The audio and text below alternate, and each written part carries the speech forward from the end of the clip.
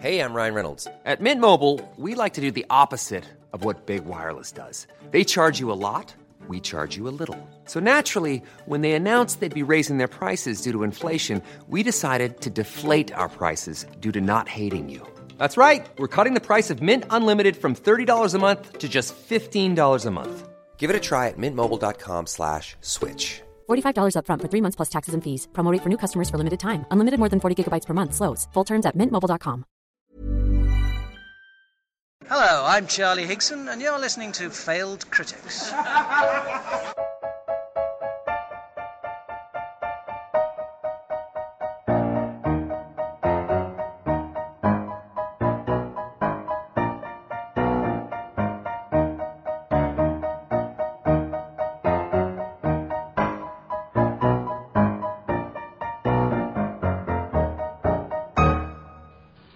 Welcome to this week's Failed Critics podcast, where we're back to a full complement of four because I'm your host, Steve Norman, and I'm joined by James Diamond.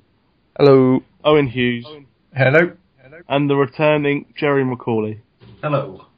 Who was off last week. Did you see Iron Man 3, though? I did. I like Iron Man. Quickly, tell the listeners what you thought of it. Yeah, I mean, you're not going in to get blown away by cinematic mastery. It does what it says on the tin very well. I think all the Marvel Universe films do that. You know, they do what they need to do. They don't do anything mind-blowing, but they're very entertaining. There we are. I said quickly, and that's quick enough. This week we've got a triple bill for you, and that triple bill is our favourite films under 80 minutes, or about 80 minutes long. Give or take, including credits and stuff. Basically, films that probably take you less time to watch than it would to listen to one of these podcasts. That's the idea. In a kind of, harking back to TV's premier school holidays programme, Why Don't You Turn Off Your TV and do something more interesting instead, or whatever it was. Why don't you stop listening to this podcast and listen to and watch one of the films we recommend? There you go. Or find an episode of this podcast that is the same length as a film you want to watch and see if the two sync up, like The Wizard of Oz and that Pink Floyd album. I'm so doing that. We really need to do a commentary, don't we, on the film at some point? Yeah. I'm excited by that idea. Yes, and we have been for the last 6 months or so. Yeah, I'll arrange it sometime. Yeah, maybe we'll do it from the cinema when we watch Man of Steel. We'll all just sit at the back talking over the film. Anyway, before that, we've got what we've been watching. But before that, we've got the news. But before that, we've got a quiz. Genius. Yeah, and the quiz starts now. Okay. And we start with Halloween, The Curse of Michael Myers. Clueless. Wet Hot American Summer. That sounds brilliant. That sounds like Good Girls Gone Bad or something. Amazing. Anchorman. Oh, Jerry. It's Jerry. Paul Rudd. Oh, fuck, yeah. Ruddy hell, it's Paul bloody Rudd. Oh, Jerry's on the board. Finally. He's kicked off. My A-game today. I've had a rest and recuperation and I've come back swinging. You have indeed. Swinging, and you're at the top of the list. Right then, the news. And James, there has been some sad news in the world of film this week, has there not? Yeah, in fact, today, sadly, Ray Harryhausen, the cinematic stop-motion genius who basically brought to life films like Jason and the Argonauts, the original Clash of the Titans. He died today, age 92. Good innings, to be fair to him.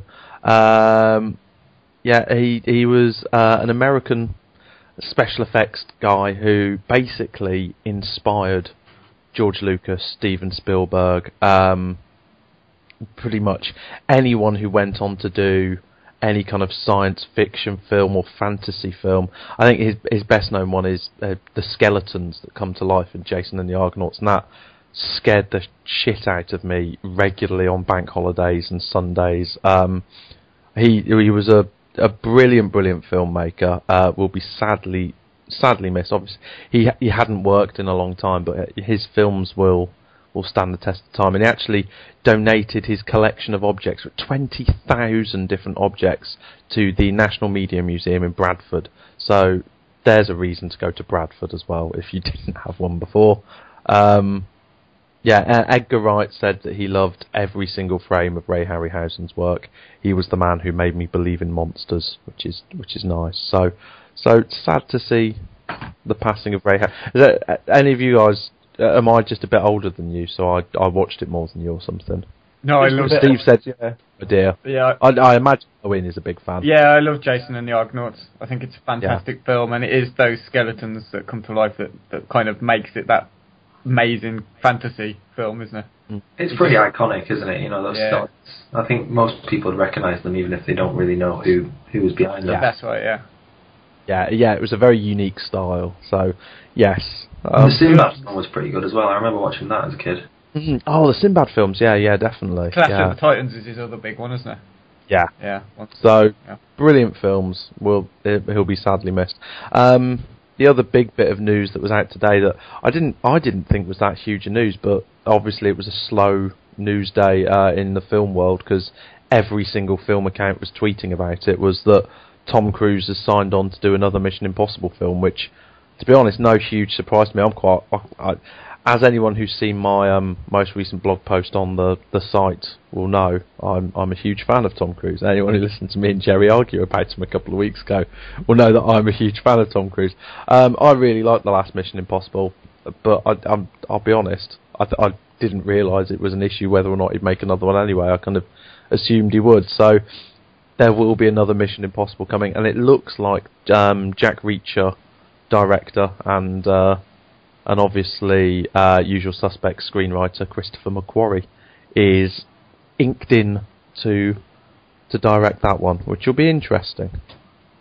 Yeah, I quite liked Jack Reacher, to a point. Yeah. It was a decent thriller, wasn't it? So I think I'm in a minority, though, where I think Mission Impossible 2 is the best one of the ones I've seen. Yeah, that is such a hipster answer. But it's just so John Woo, isn't it, that film? I think it is, but to me it's where John Woo went fucking mad. Yeah. Mad, bad and dangerous to know. That was the moment where he was too John Woo. But to be honest, the third one was so bad I didn't even bother watching the fourth. I like the third one, but the fourth one's a genuinely good action film. So I hear, yeah. Also, going back to Chris McQuarrie, by the way, he is real hit and miss. You think he wrote The Usual Suspects? He's not really written anything particularly good since, has he? No, it's an interesting one because how much of The Usual Suspects was down to Bryan Singer, who has at least gone on to, if not critical, he makes a lot of films. He seems to have gone quite mediocre recently, although he's back in charge of X-Men, isn't he? The new Days of Future Past, is that right? Yep. McQuarrie's writing the Wolverine film as well. Oh, is he? Oh. Yeah. Oh. The Wolverine films don't inspire me with any, which is weird because we had a big long chat about Marvel Phase 1 last week, and we didn't really talk about that side of Marvel and how the last Wolverine film was shockingly bad, and that's kind of gone. I'm not. It's out this year, isn't it? But I'm not at all excited by it. I think it'll be okay. I mean, it's probably more going to focus on the surroundings and the villains rather than Wolverine in this film, I think. Whereas the original was like the original, but I'm talking about the previous one. Wolverine Origins was about his origins, wasn't it? So yeah, I think they don't have to try and introduce him again in a new and different way or try and explain his history. It can just be a film on its own. So, I think it might be okay. Okay. Yeah. Oh, apparently the comic that it's based on is supposed to be pretty good as well. Like the samurai sort of comic is going to be decent. Yeah. Okay. I never read Marvel comics, so I wouldn't know, but I'm sure it is quite good. I actually read Iron Man Extremis this weekend, which is what the Iron Man 3 is based on. It's a really good comic. Just want to quickly mention that. Cool. Worth reading if you enjoyed the film. Okay, and James, we got some site news as well. Well, not news. I just thought I'd let everyone know what's been going up, what's coming up soon. Last week we saw A Decade in Film 1993 go up from Kate. I put forward a passionate defence of the work, the cinematic of Tom Cruise, which I would recommend anyone read because I wrote it. Because I'm like that, I'm a narcissist, just like Tom Cruise. And I thought it was a good podcast last week as well. I really enjoyed it. So, good stuff up there. Bit more coming up this week, few reviews, and there should be Matt Lamborn's 1983 piece at some point this week. They tend to be semi-regular, these Decade in Films. But, anyone who wants to have a look at that, failedcritics.com. Nice and easy. Lovely. Well, after this brief musical interlude, we'll be back with what we have been watching. Okay, what we have been watching then. James, why don't you kick us off? Okay, yeah, I've watched a few things this week. Very, very briefly, I started the Lone Wolf and Cub series this evening, in fact. Owen mentioned it on a podcast a long, long time ago. It might have been Best Fight Scenes. Yeah.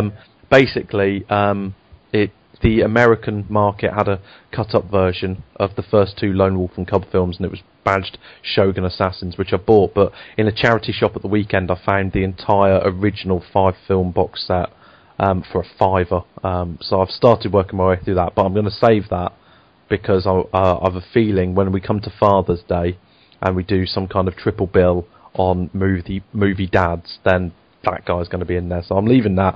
And the film I am going to talk about is Black Swan from 2010, which Owen, I think, mentioned that he'd watched recently on the podcast, but we didn't really get into much depth on it. It's directed by Darren Aronofsky, which I have to say is one of the most satisfying names in Hollywood to say. Darren Aronofsky. It's nice. Trips off the tongue, lovely. It stars Natalie Portman, who won an Oscar for Best Actress for this performance, Mila Kunis, Barbara Hershey, and Vincent Cassel, cool as ever. The idea behind this film, those of you who don't know, is Natalie Portman plays a New York City ballerina. Her life is dance. She lives with an obsessive former ballerina mother who lives vicariously through her. The artistic director of this New York ballet company, played by Vincent Cassel, decides he's going to rebrand Swan Lake. He's going with a new, young, fresh Swan. And he goes with Portman, gets rid of Winona Ryder, who is the old guard. But there are doubts as to whether Nina, who is Portman's character, can play both the White Swan, who is technically perfect, and she's great at the White Swan roles, but can she also play the Black Swan, the dark heart, basically the evil twin? And she starts to struggle mentally with the pressure of trying to live up to both roles, especially when a rival dancer is on the scene, played by Mila Kunis. What I would say, firstly, performances in this film, brilliant.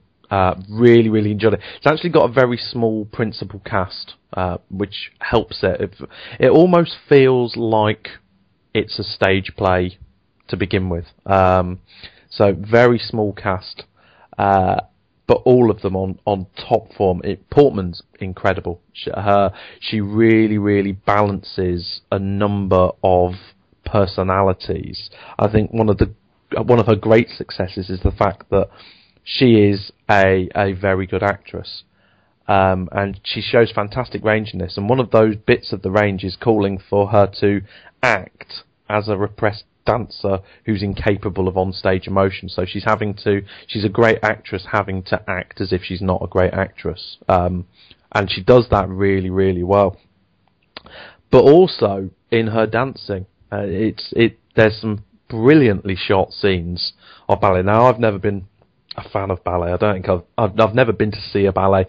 I know what ballet looks like because every Christmas I'll flick through the channels and it'll be on BBC Two on Christmas Day or something like that, Nutcracker or something like that. So that's pretty much all I know of ballet. but watching some of the scenes, absolutely fantastic, really, really enjoyable. And apparently about 80% of it actually was Natalie Portman, because she trained as a ballet dancer from the ages of 4 to 13, and there's only some very complicated, I think they call it on point, when they're actually dancing on their toes, which looks brutal. She had a dance double for those scenes. So a really, really strong performance, like I say, both acting and dance-wise.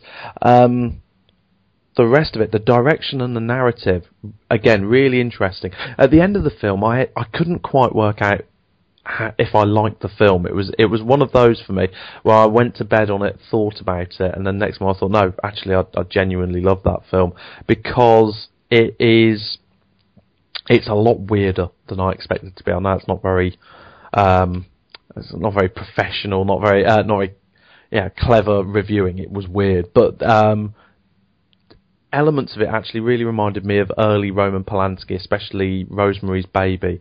This idea that you are so focused on one character and you see pretty much everything through their point of view, and then when all of a sudden they start becoming an unreliable witness to everything, you start to question what is reality in the film. And the film handles that really well, because at no point do you feel confused or lied to. You're just genuinely trying to work out what is real, what isn't real, and it shows it's a very good depiction of the mental breakdown of a woman completely under stress.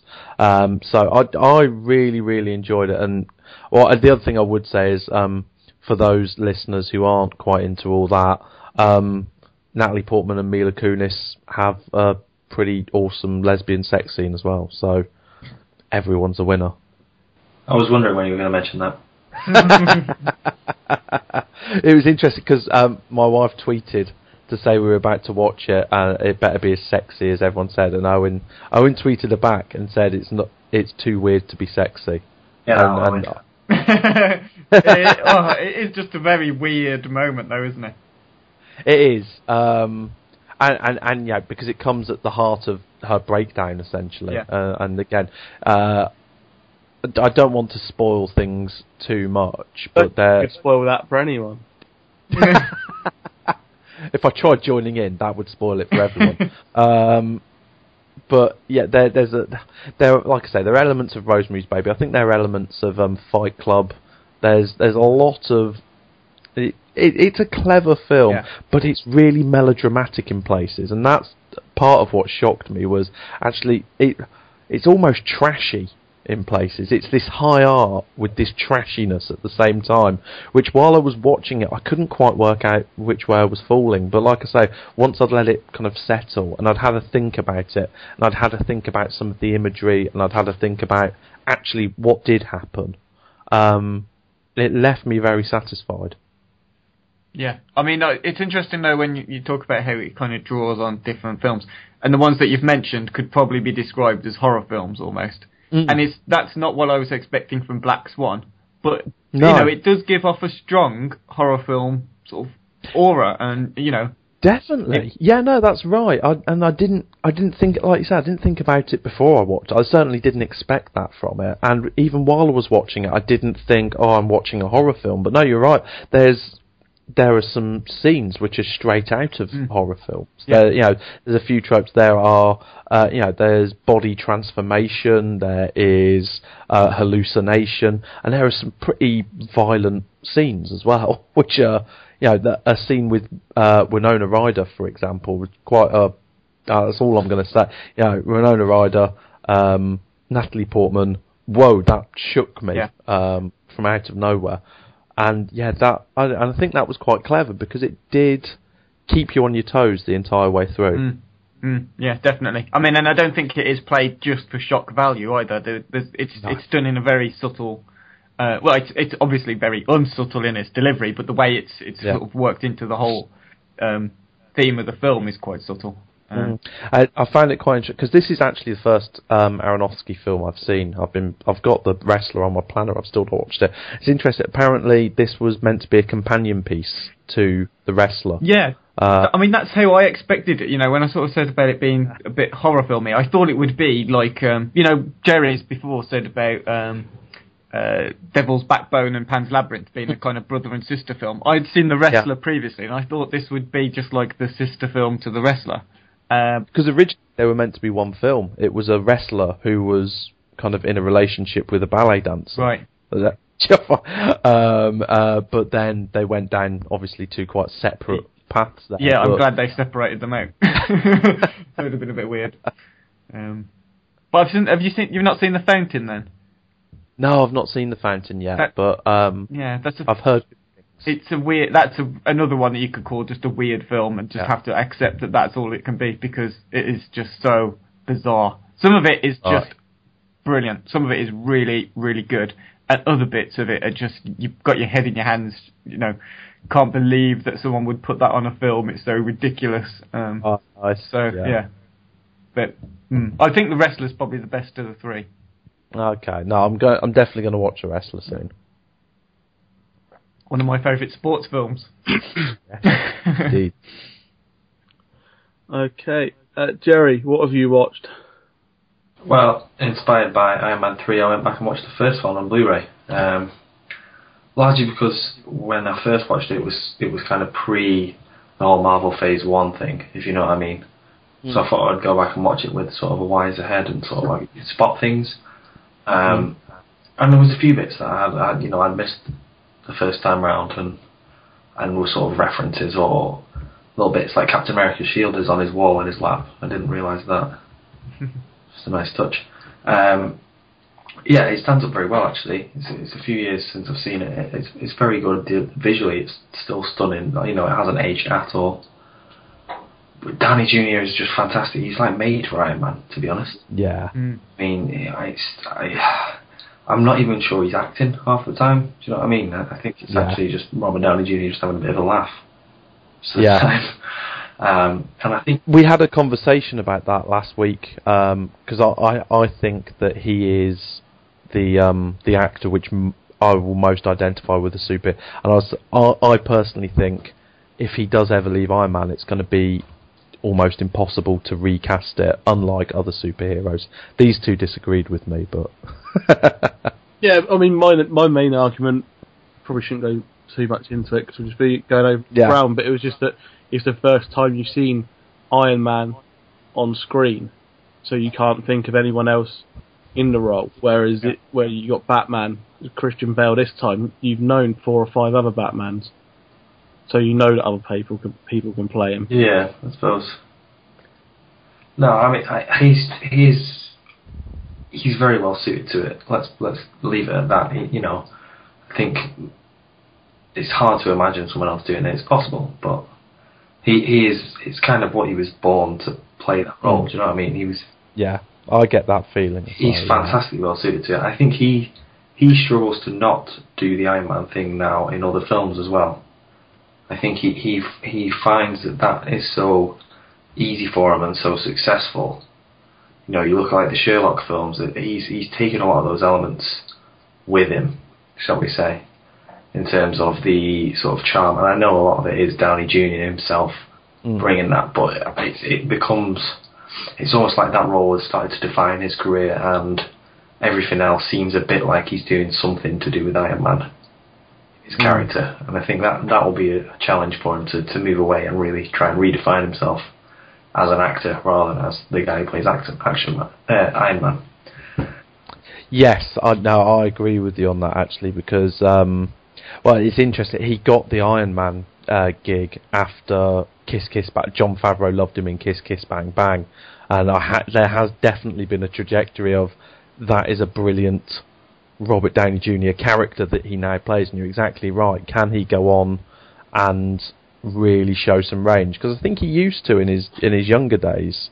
But it's a little bit like some of the actors we spoke about when we were talking about Tom Cruise, Denzel Washington, Harrison. At some point, sometimes you get to a level of fame where people just want you to do the same thing over and over again, and it'll be interesting to see where he goes. Yeah, I mean, Gwyneth Paltrow she's still a bit disappointing for me. I don't buy it. She's annoying, to be honest, as much as anything. I don't think she does too much as that character. which incidentally is like the worst name for a character in any comic book film ever. What a shit name. But yeah, it's great. I mean, the storyline is fairly standard superhero fare. It's not particularly complex. It's not particularly surprising.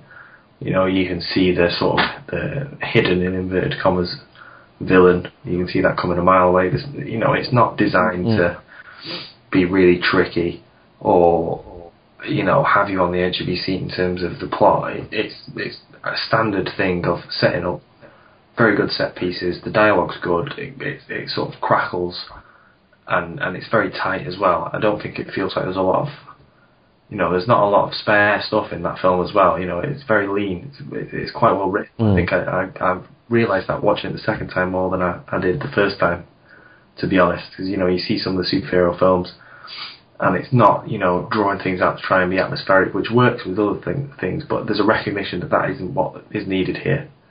You know, what's needed is, we'll crash through this story, we'll get the characters really strong, and we'll do a lot of really cool action sequences. And to be honest, that's what it wants to do. It does that brilliantly. And I mean, some of the action scenes, the highway fight sequence between I don't want to spoil it for anyone, but the sort of closing highway fight sequence is absolutely superb. You know, even though I've seen it before, it still has an impact. And it's just an enjoyable film. It's great kind of for big Hollywood blockbusters that are sort of popcorn for the mind, and you just want to stick it on and get a bit of escapism and zone out for a couple of hours and really enjoy a film. It's brilliant. I mean, I don't know why some people get down on it, say, you know, it's dumb, it's very family oriented. It's just really enjoyable. Cheer up, you miserable shits. You know, I don't know why anybody hates on Iron Man. It's just a really enjoyable film franchise. Yeah. And I think when he goes into the Avengers as well, he's enjoyable. Yeah, oh, definitely. And actually, I'd watched Iron Man 2 for the first time last week, and I enjoyed that despite the fact that everyone really gets down on that. So, no, I love the Iron Man trilogy, and I think it's definitely up there in terms of decent trilogies, actually, yeah. I agree with you, Jerry. Big fan of the series. Okay, well, this week I watched a new release to try and keep this podcast fresh and new and relevant. It was in my summer preview where I went comedy only. It was 21 Over, starring no one you've probably heard of, but don't let that put you off. The dad of the main character, though, is the man who ran the Dharma Initiative in Lost. So I did notice that, yeah. So, and yeah, it's basically three best friends from high school who are now all at college, and they go to their best friend, or one of the friends' 21st birthday, Jeff Chang's 21st birthday, but he shouldn't really be going out because he's got a big interview for a medical school place the next day, and his dad is just a bit mental and, you know, serious and strict. But they convince him to go out for one drink that turns into many drinks, and in the manner of many films like this, like Superbad and Hangover, everything goes wrong. It's been getting fairly not very good reviews, but I kind of disagree. It's not a bad film. It is not as funny as the first The Hangover. It's certainly funnier than the second Hangover. It's not as funny as Superbad, but it is worth watching. It is a funny film in parts. There's some quite basic, pretty, you know, average, unfunny humour in it. Like, two of the boys get captured by a sorority that they've pissed off earlier on in the film and get hazed by them, which is, you know, it's all stuff that you've seen before and not done in a very funny way. But then there's some stuff that is quite funny. There's one scene where they break into this sorority because they need to find Jeff Chang's friend, who's a girl, to find out where he lives to take him home. And they break into the wrong sorority. It's a Latino sorority, which they notice straight away, and this girl that they need to meet is blonde. They end up getting into a conversation about Cameron Diaz being Latino and not looking like one, so it doesn't really mean anything. Which sounds bad when I'm describing it, but it's actually quite funny in the film. It should be there, I think. Yeah. So yeah, it's definitely worth a watch. It's not the funniest film you're ever going to see, but it's certainly funnier than the Well, I can tell it'll be funnier than the new Wayans brother film that I saw a trailer for before this, which is basically a parody of Paranormal Activity, which just looks dreadful. So, oh dear. Yes. And it's got a nice bit of depth to the characters as well, because they're all best friends who have moved away to different colleges, universities, but they've all got various issues and problems that they don't feel they can talk to each other about, because while they used to be best friends, they're not really anymore, because they don't keep in touch as much as they should or they'd like to. And then you find out more about them and their problems and various things. So it's not just sort of a phase of it, just three people getting drunk and being stupid. There's a bit more depth to the characters than you get in some films like this. Cool. I'll watch it on Netflix when it inevitably turns up. On an interesting point, because you said last week there was a Chinese edit of Iron Man 3. Oh yeah, I don't think that actually made it to the podcast though. I think I said that off air. Anyway, there's been a Chinese version of this film made as well. Oh really? Yeah, because the main character, Jeff Chang, is a Chinese American. Yeah. And in China, obviously, that didn't go down very well, because he just went and got pissed and done lots of stupid things. Yeah. So they've made a Chinese edit of he's a boy who leaves China, who briefly goes to transfer to American college, gets corrupted by Western ways, and then he goes back to China a better person. Really? So, yes. Amazing. It's such an emerging market now that you just can't ignore. Jesus, that's bizarre. There's so many pirated films from China. Who do they think's watching these different versions of them? Well, maybe the government has just sort of decided not to ban everything from the West, but just pay money to make their own versions of them. It's so weird. Yeah. And right, Owen, let's finish off what we've been watching with your film. Okay, we did talk about Iron Man being a good trilogy. I watched Godfather 3 for the first time ever. I've talked about, we've all talked about before, how amazing the first two Godfather films are, almost faultless to a point. Everything from the acting to the sound and the music that's used to them, to the style of the era, and even obviously, I suppose, the story of sort of family, betrayal, loyalty, tradition. So it's almost inconceivable to me that so little effort can be expended on a final chapter in that story, because Godfather 3 is just dreadful. I mean, it is just one of the worst movies I've seen for ages. Wow. I really just couldn't bear it. I watched an hour of it, and I thought, I'm going to have to just turn it off and do something else, because it is boring me that much. I mean, it's the whole thing, from the music to even the acting, I thought was dire, to the story. It's just completely made for TV. There's nothing that it resembles the first two films. Nothing about it. It's very soap opera, isn't it? It is very soap opera. Yeah, exactly. Well, I mean, okay, maybe I've been a bit harsh on the acting. I don't think Pacino is his worst performance. Probably. I didn't really like him in Heat. I thought he really overdid it in Heat, and I think this is probably about on a par with that. But if you compare the acting in this to the original, then it is some of the most uninspiring, some of the blandest performances you're going to see from any of them. Anyone who's in it, it's just vanilla. The performances are just vanilla. The fact that it's been made so boring, the story and the characters, the relationships to each other, it just serves no purpose at all. You just do not care about, what one person thinks of the other person. They're all trying to go, legit in their own different ways, and who cares? Nobody wants to watch Godfather for that. It just drags the film out to this unjustifiable length of time. 3 hours long, this film is. 3 hours. Yeah. I watched 2 films that were 3 hours this week. One was Gandhi, which was really good. Thought it was fantastic, sometimes. Matt Lamborn talked about it on his Decade in Film article, 1982. He's written a really good piece about it, which kind of inspired me to watch Gandhi. That was really good. That is a way that you can use 3 hours to make a film worth watching for that long. Godfather 3 is just it's just an utter waste of time. It made me angry about how bad it was. You know, I have heard rumours before I saw it, The Godfather 3. It's not really at the level of the first two films. You know, people say it's all right. You know, the first two are good. The third it's not as good as the others. You know, it's got 68% on Rotten Tomatoes, 7.6% even out of 10 on IMDb. It grossed over $130 million. It was nominated for 7 Academy Awards. I'm not lying. Those are true facts. That's real. You can Google it. It's there. How many awards?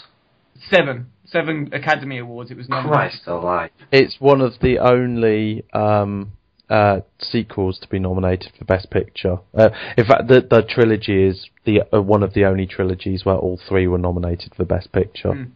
I mean, I don't know how it's... I'm assuming it was nominated for Best Picture because it was The Godfather Part 3. No, I'll be honest, I don't remember it being as bad as you say, but it's a long time since I've seen it, but I do remember it being massively underwhelming compared to the other two. It goes beyond underwhelming, though. It's just a bad movie.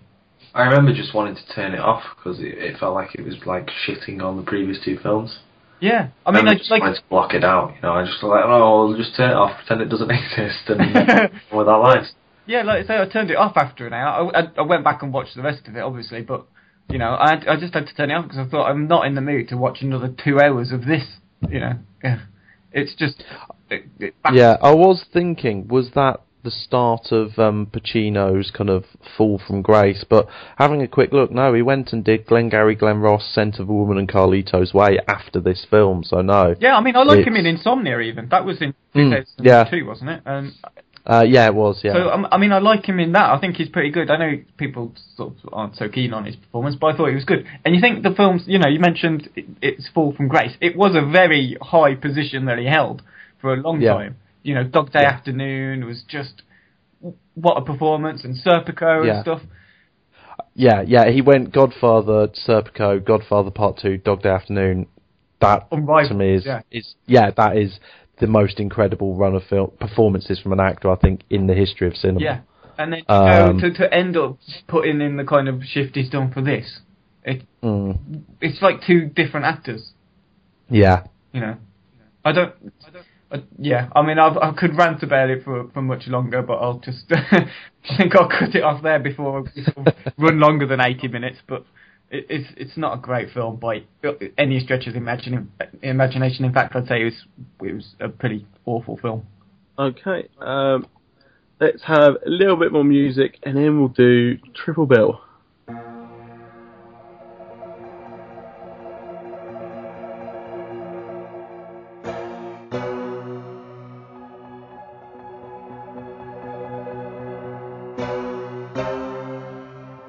Welcome back to the Failed Critic podcast, and it's our first Triple Bill in a long time, and it is films, I think we could quite safely say 85 minutes and under. Yes. Yeah. Basically, the idea is once the credits start, that you know, if you turned it off, should be less than approximately 80 minutes or less. Oh, there's also one other thing actually. If you were searching IMDb. Films are generally, if you watch them at home, are generally 4% shorter on home media than they are in the cinema, because cinema runs at 24 frames per second and PAL runs at 25 frames per second. So they're going to be short for that reason as well. So that helps. There you go, geek fact. Anyone who wants to try and say, oh well, that film's 84 minutes. Yeah, on home media it's probably 80 minutes in that case. Yeah. There you go. There we are. Before we start with people's lists, Primer was 77 minutes long. Did anyone go for that? I did. We'll start with you then. What was your 3 films? So yeah, let's start with Primer then. We've spoken about Primer on a few occasions here, but we haven't really talked about it in depth since very, very early on in the podcast live. No one understands what the fuck is going on. It's on this week, isn't it? It is on this week. Another reason why I chose it. It's on Friday night. So those of you, it's on. I think it's on BBC or Film 4 on Friday night. Film 4 at 10, Film 4. It's in my picks of the week. So it's my Friday night special film on TV. It's a good job it's on film for because you'll get adverts during it, and you'll probably need them to give you play. Yeah, no, that's right. Directed, written, and starring Shane Carruth, who was also a consultant on Looper. He was there, wasn't he? Their time travel consultant or something like that. I think they just went. I think they just went. Will this work? And he went, no. And they went, okay. Yeah. Doesn't matter. Okay. Oh, fair enough. Here's some. Here's a diagram. What I will say about made for $7,000, and almost all of that went on film stock. It is the most realistic, as realistic as a time travel film can be, and is reportedly the only time travel film without a single paradox in it. Apparently, again, this might be why you need a diagram to understand what's going on. But because time travel is a complicated thing, and this film is very complicated. And that one of the reasons I chose this film is because it somehow manages to be an hour and a quarter, and the amount of just mind-bending narrative it fits into an hour and a quarter it does make you wonder how some films manage to nudge the 2-hour mark with a pretty formulaic, generic, you know exactly where this story's going within the opening credits. So one of the reasons I did want to choose it, basically, those who don't know it, it's about 4 friends who build error checking machines. See, I still don't know what an error checking machine is, so I was we could really do in Failed Critics. Yeah. And 2 of them discover that one of their machines is acting a bit weirdly, and that discovery leads to the potential of time travel, and then things get really, really complicated.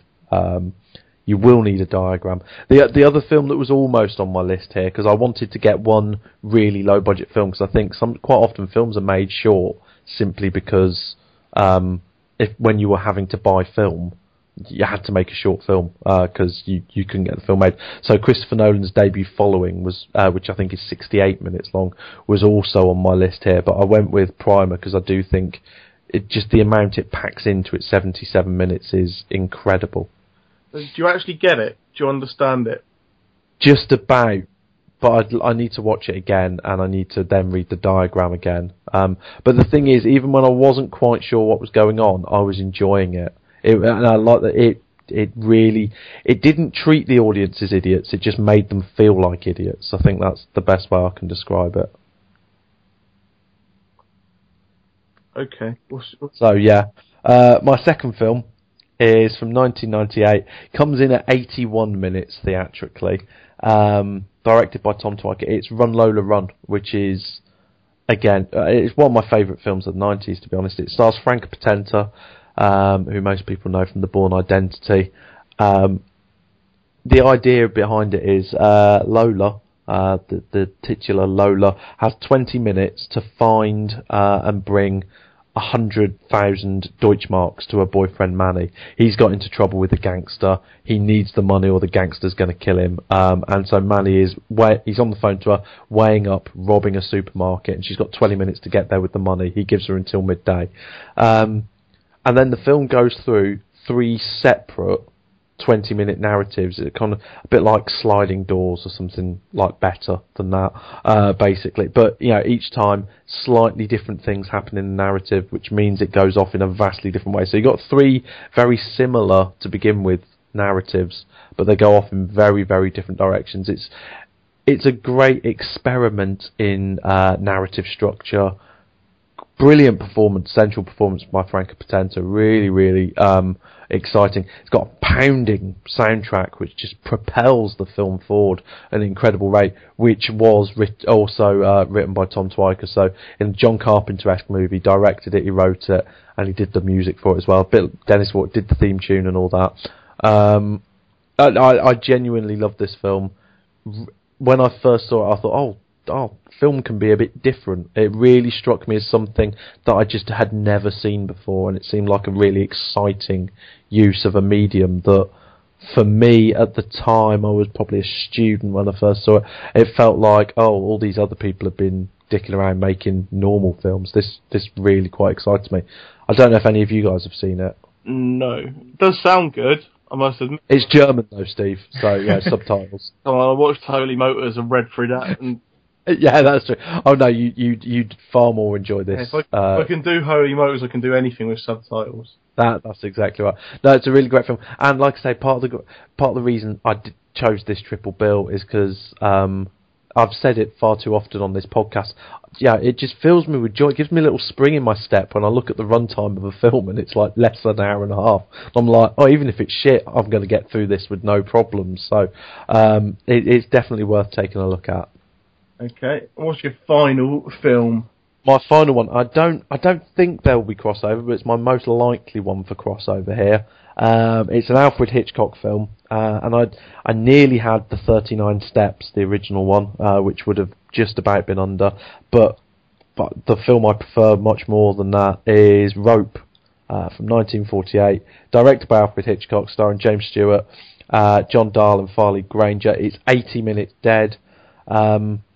And part of the reason for that is it's directed from a Patrick Hamilton play, and it is essentially a single-take film. Obviously, the technology at the time only allowed for 12 minutes at a time to be fitted on a film reel, so it's essentially a series of 12-minute takes stitched together to look like one single take. But those of you who don't know about the film, it's about two young men who kill their inferior classmate. It's a philosophical pondering about the perfect crime, and then they host a macabre dinner party with his body in the chest where they're going to eat dinner to challenge the perfection of their crime.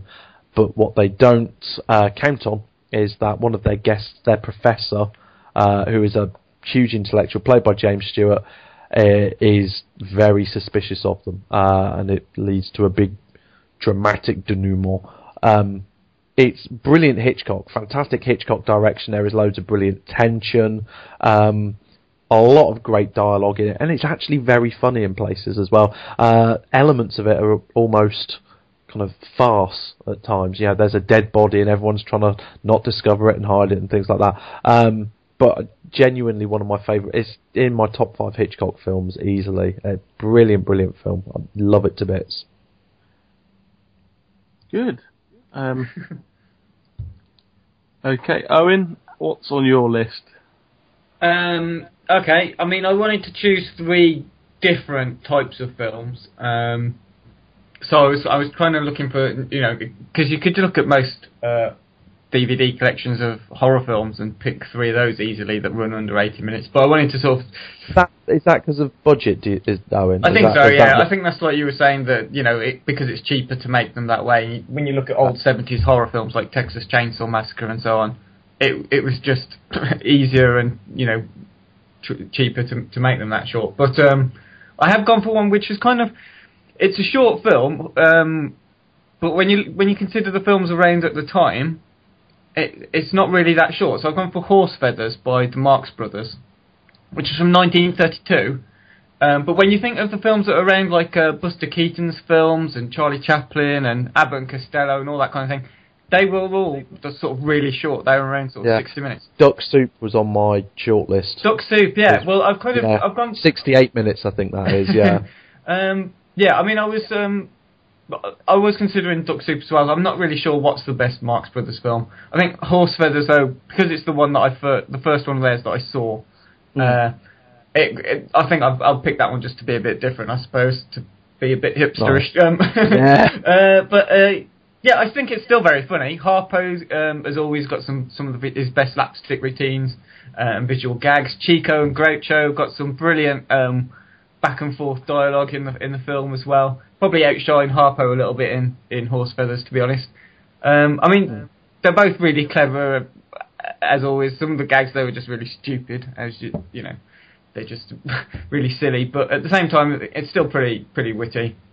I mean, the story is very simple. It's Groucho, who's a professor. He's played someone called Professor Wagstaff at Huxley University, and he ends up hiring Chico and Harpo to play for the university's football team. I mean, like all good comedies, we're talking about 21 and over earlier, like every good comedy has just a very simple, basic premise, and that's what this is. I mean, it's nothing too elaborate, it's not complicated, it doesn't rely on just increasingly absurd situations. it's all about the wit, the delivery, and the constant reel of gags that you get from someone like Groucho Marx. So yeah, I mean, like I say, I'm not sure whether it's the Marx Brothers' best film, and some of it is really dated. You know, the jokes in there about him kicking his girlfriend's teeth down her throat, kind of thing. And you think, yeah, maybe they could edit that out of future versions. But it's still, I think, because it's the first one I saw and the first one of theirs that made me think, you know, that kind of comedy is something I'm interested in, and I ended up buying the box set of the films and stuff. So yeah, that's my first choice. So that's a comedy film. So to sort of came to balance that, I had to pick a horror film. Obviously, I know I said that you could pick as many of them as you want, but I went for a film specifically from 1962 called Carnival of Souls.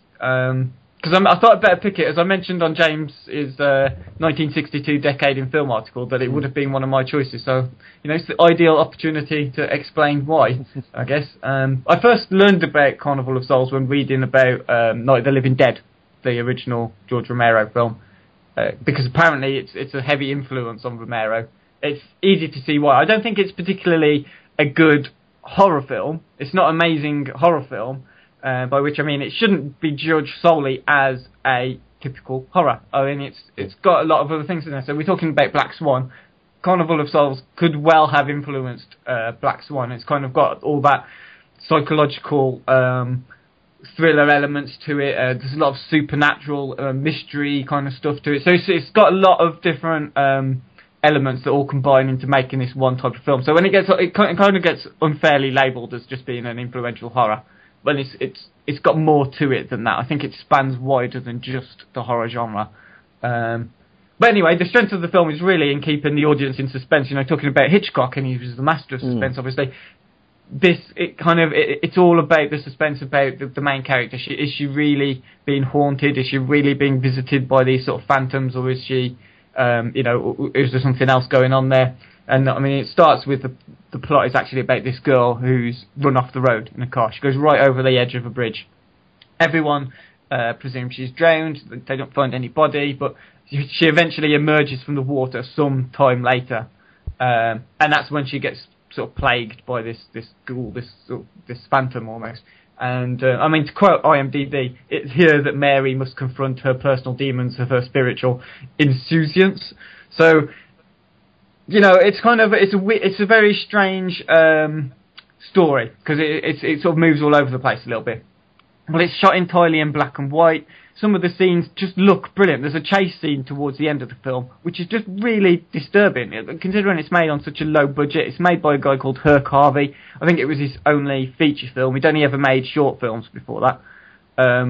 So it's got, everything's very tight. It kind of straddles a lot of different sort of different areas, if you like, but it's always very straight to the point, and it all fits together really well. But there's stuff in there, like it's really, because it's shot in black and white, it makes great use of sort of the blacks and whites of different things. So that all these faces that the main character keeps seeing everywhere, they're all these glowing white faces, but they're always in the shadows, in corners, in sort of puddles and in streams and things. So it's a really simple effect, but it's done really well. So I think it was a little bit of ahead of its time as well. So yeah, it's definitely worth checking out, especially if you like stuff like Black Swan. You know, so it's got that sort of psychological element to it where you're not sure what's really going on. So it's a really clever film, and it's really good, and yeah, I definitely recommend it. But that's my only horror film choice. My final choice is an action film, because I think the three genres outside of like kids films, which have to be short for a reason, the three genres that I think work quite well as short films under 80 minutes: comedy films, horror films, and I think action films as well do quite well over it. Yeah. So to try and pick something a bit different, I went for Showdown in Little Tokyo by Mark Lester, who is obviously most famous for directing Commando. It stars Dolph Lundgren as a cop, Brandon Lee is his partner, Kerry Hiroyuki Tagawa is a Yakuza boss. That's basically all you really need to know about the plot. There's not much else to it. It's just very simple, cops versus bad guy in New York, with a bit of like personal revenge thrown into the mix as well. I suppose from a lot of perspectives, it's a pretty bad film, but it's one of those films that just goes beyond being bad into being, actually, this is pretty awesome. It's some of the one-liners in it are brilliant. The final set piece is fantastic. So it's not bad through being poorly made. I just think it suffers from being a very... okay, Dolph Lundgren, he's not the most charismatic actor in the world, is he? I mean, I like the guy, but come on, he's not going to carry a film on his own. But he does well in this. I mean, I think it's a very wooden performance, but that he does everything he's supposed to do, and he does it okay. But it's a very strange composition as well. It feels at times like you've got bits of the film that are missing. So it's like some scenes are either too long, or someone kind of forgot to turn the camera off at an end of a scene, so it just carries on for, like, someone walks out the door and then you're staring at the door for a few seconds.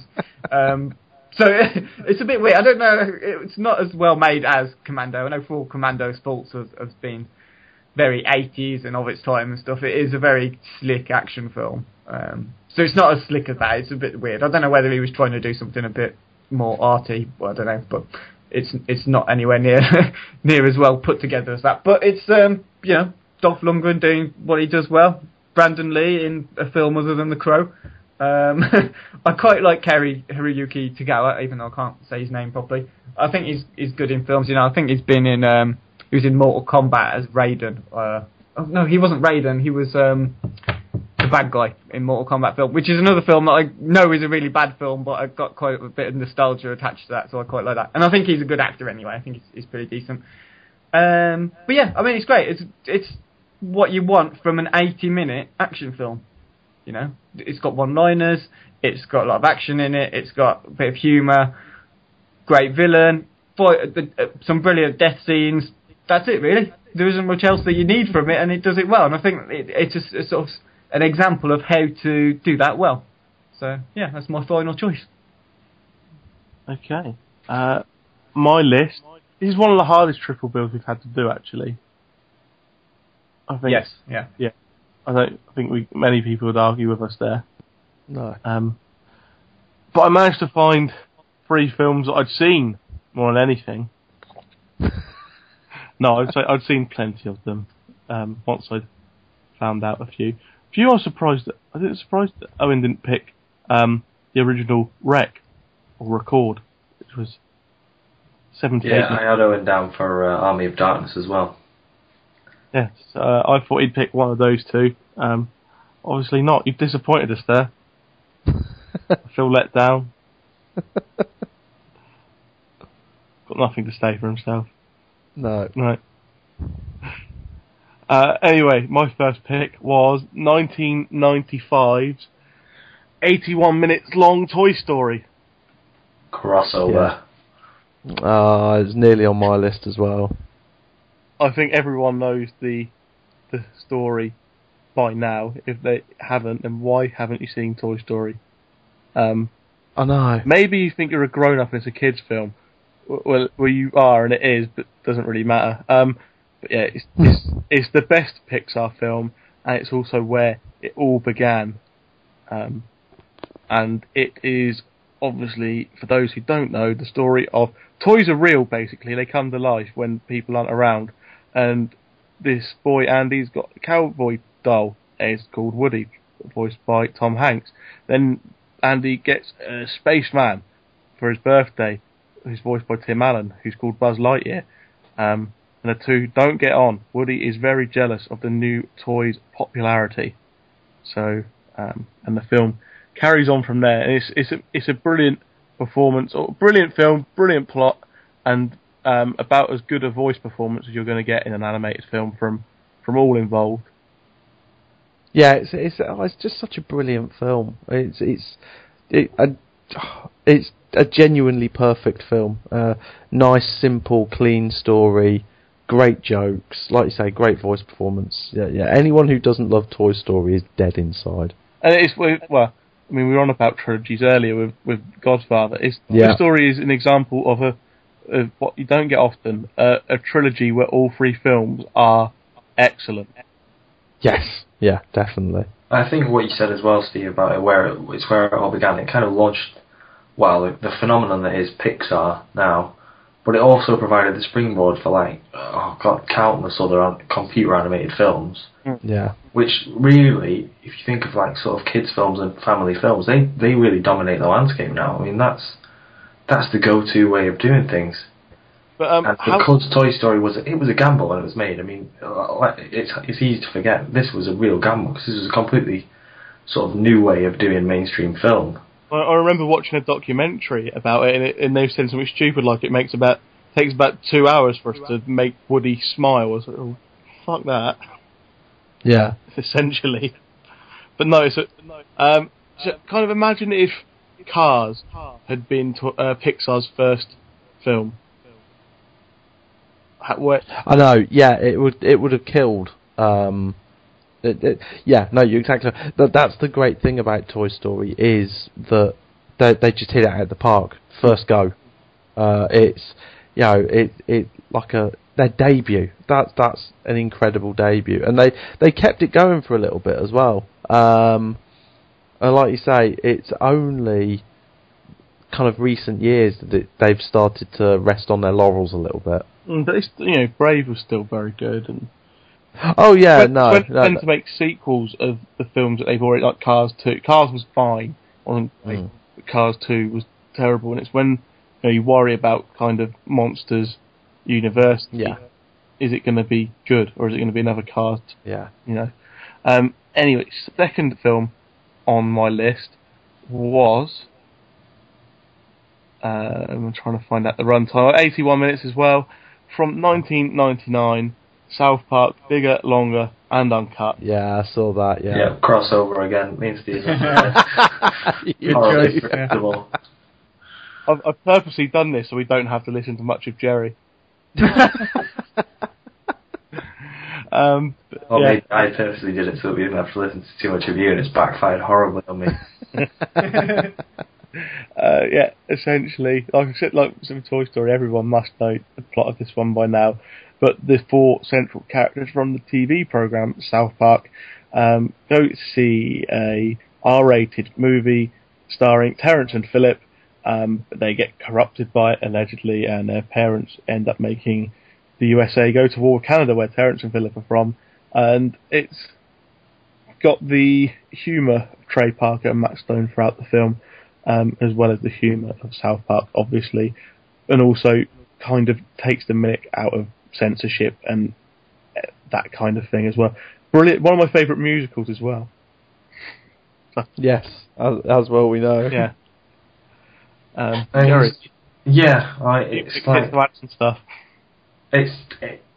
I think controversy kind of often hides what I think is absolute genius from South Park, and the writing in particular. I mean, there's nothing that matches it in terms of satire, in modern TV, or in this case film, but particularly in modern TV and visual. I think I've said it before, there's no one that can sort of skewer Western culture, and particularly American culture, in the same way that South Park does.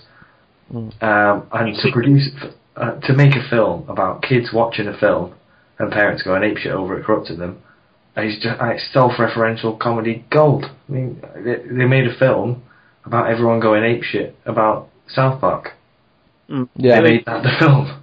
They've obviously just done a musical, The Book of Mormon, but they're fantastic at writing songs as well. I mean, some of the songs in South Park, Bigger, Longer, and Uncut are just amazing. Oh yeah, I mean, there's some cracking ones, and there's the vast majority of it is totally original as well. I mean, there's one or two where they're taking stuff off, but most of it's completely original, and that that's commendable.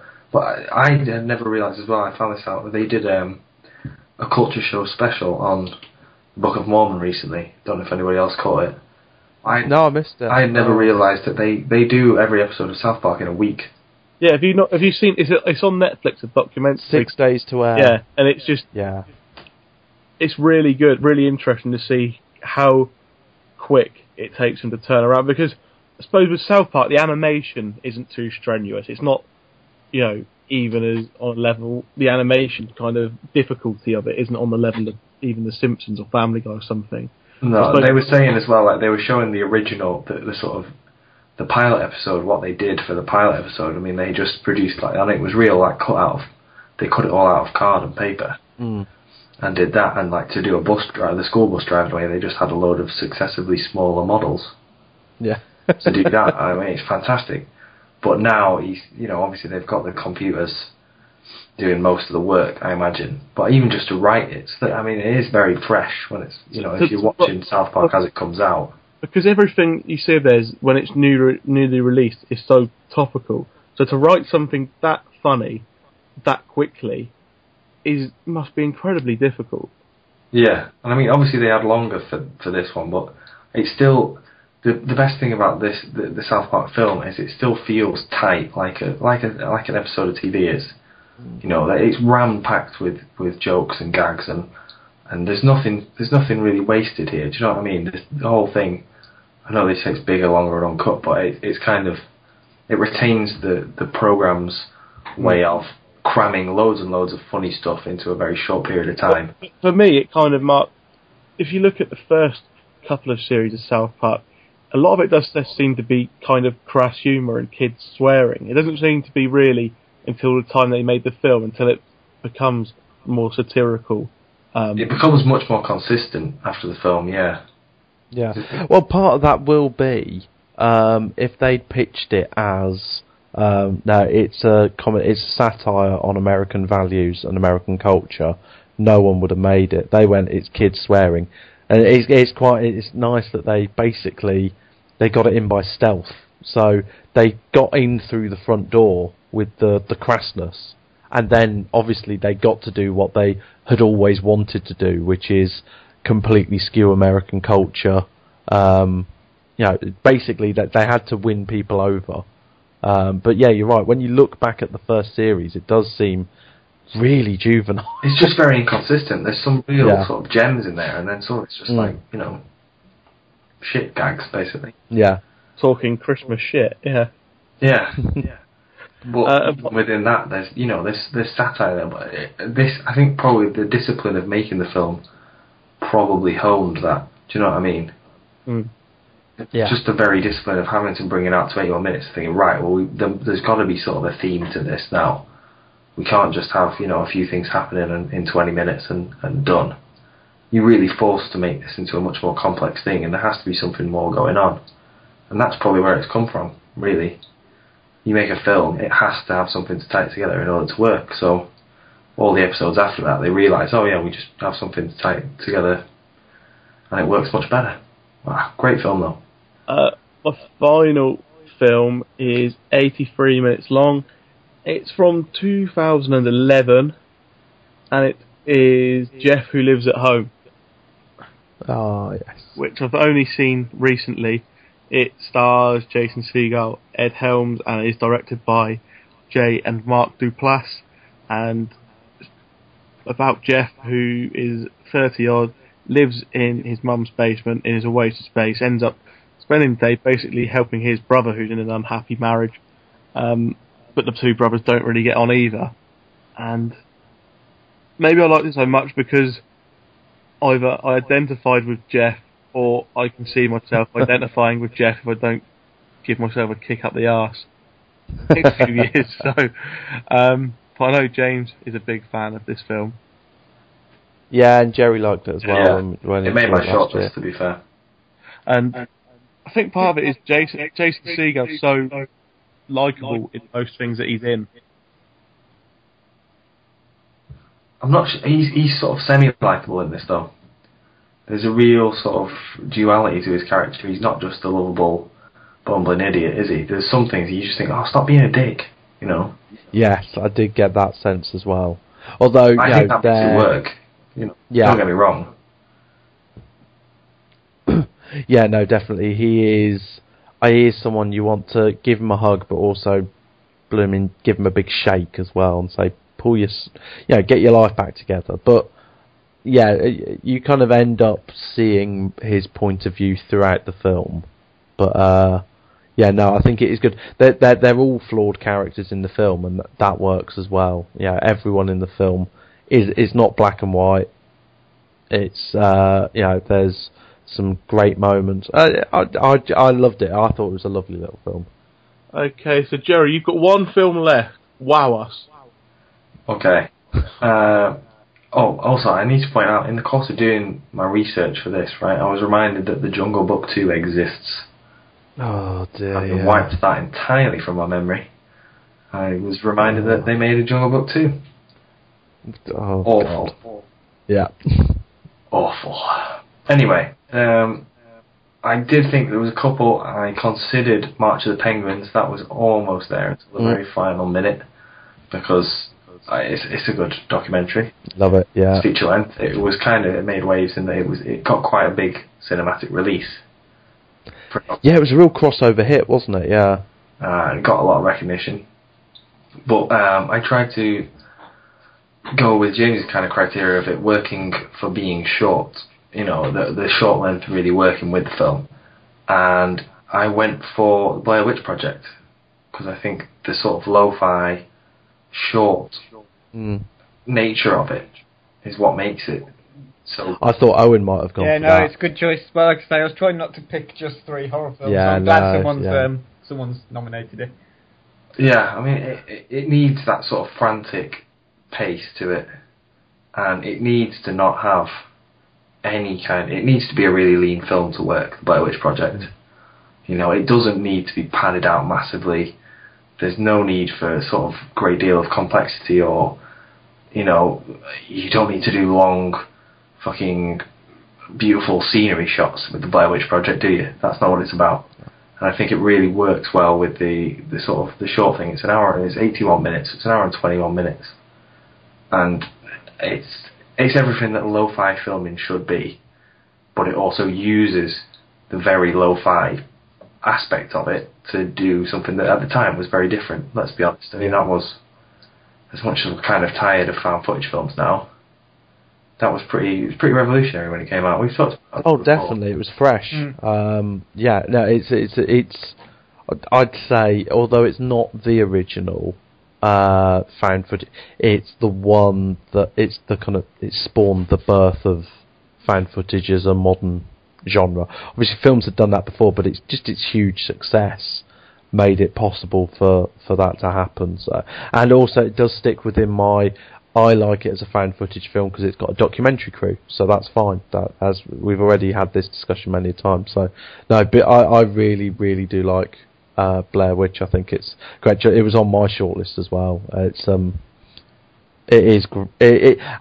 the other reason that it is lean is because it's believable, because film was expensive and they were shooting on film. If they're a student film crew, then yeah, they wouldn't have shot loads of footage, because it's all really believable and creepy as fuck towards the end as well. So no, that's a great choice, Jerry. Yeah, I mean, I think as well, I mean, I was in school at the time, and, you know, fairly young, and there was a lot of people, there was a real genuine sort of thing going around that it was, you know, it was real because it was a documentary, you know, and it was, this was actually found, and it was fucking terrifying, to be honest. Yeah, no, I remember hearing that, because I think I would have been like 19 or something. Right, but it's really weird. It was a film that was made for a few $1,000s, but I saw it on its opening night in a packed cinema, and I booked tickets, and so it gives you an idea of what a cultural phenomenon it was at the time. It was huge, and its impact, it cannot be understated, and it's a bit of a shame. Owen might be able to fill me in on this, but has anyone connected with the film actually ever gone on to do much since? Well, nothing of any real note, I don't think. And that also, in a weird way, is quite incredible, isn't it?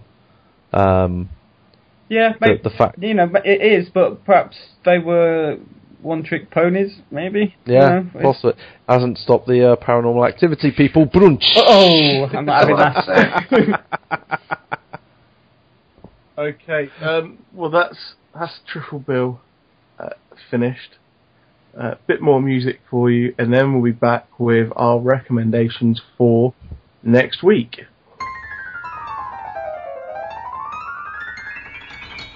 Right, final part of the podcast for this week then. What we recommend you to watch in the next week or so.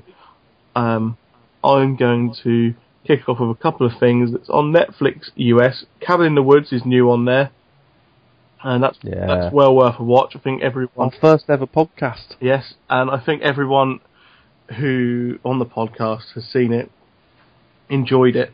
So definitely watch that. There's also a documentary on there that looks quite interesting. I'm going to take a look at it. It's called Side by Side. It's voiced or narrated by Keanu Reeves, so I suppose if you can get over his droll voice, you'll be alright. But it's about the history of digital technology in film, and it's got interviews and pieces with a lot of top name directors like Scorsese and James Cameron and George Lucas, etc., etc.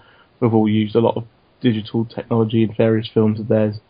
It'll be interesting to see what they think of it and what benefits it's given them making the films that they make. Yeah, that looks really interesting. I want to see that as well, definitely. So they're both on Netflix US. Jerry, what are you going to tell people to watch?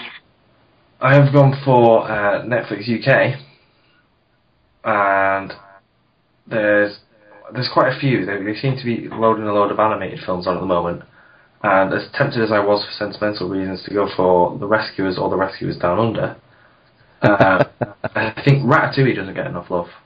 I'm a big fan of Ratatouille. I think it's a really underrated Pixar film. There's loads of great jokes about the French in there, which you can't knock, really.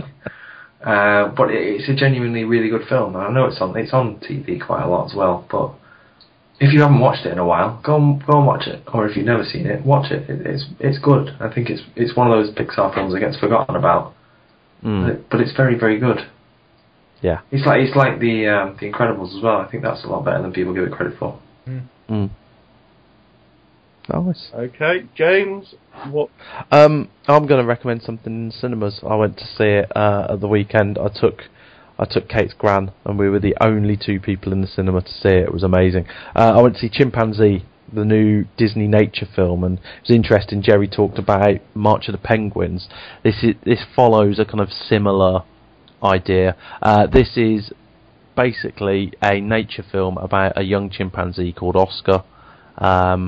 And it's about his life growing up as a young chimpanzee, but while they were filming it, his mum got killed, and the story is about how the alpha male of the group essentially becomes a surrogate father, an adoptive father to Oscar. It's a really, really sweet story. You cried. You have got... I nearly did. You have got the usual... and even March of the Penguins suffered from this. The fact that they anthropomorphise these animals, the fact is, they give them human names. Like they called this chimp Oscar. The alpha male's called Freddy, and there's a rival gang of chimpanzees, and they call the lead, and he's named Scar, the leader of that one. So it's like, all right, so they're the bad chimpanzees. And the fact is, there aren't good chimpanzees and bad chimpanzees. There are just chimpanzees fighting over territory. But this story is, because it's aimed at a family audience. In fact, if it could easily be an animated film. That I was watching it thinking I could imagine someone writing this and animating it as a film. So you've got to get past that a little bit if that's going to irk you. It's not a David Attenborough film. And it's narrated by Tim Allen, which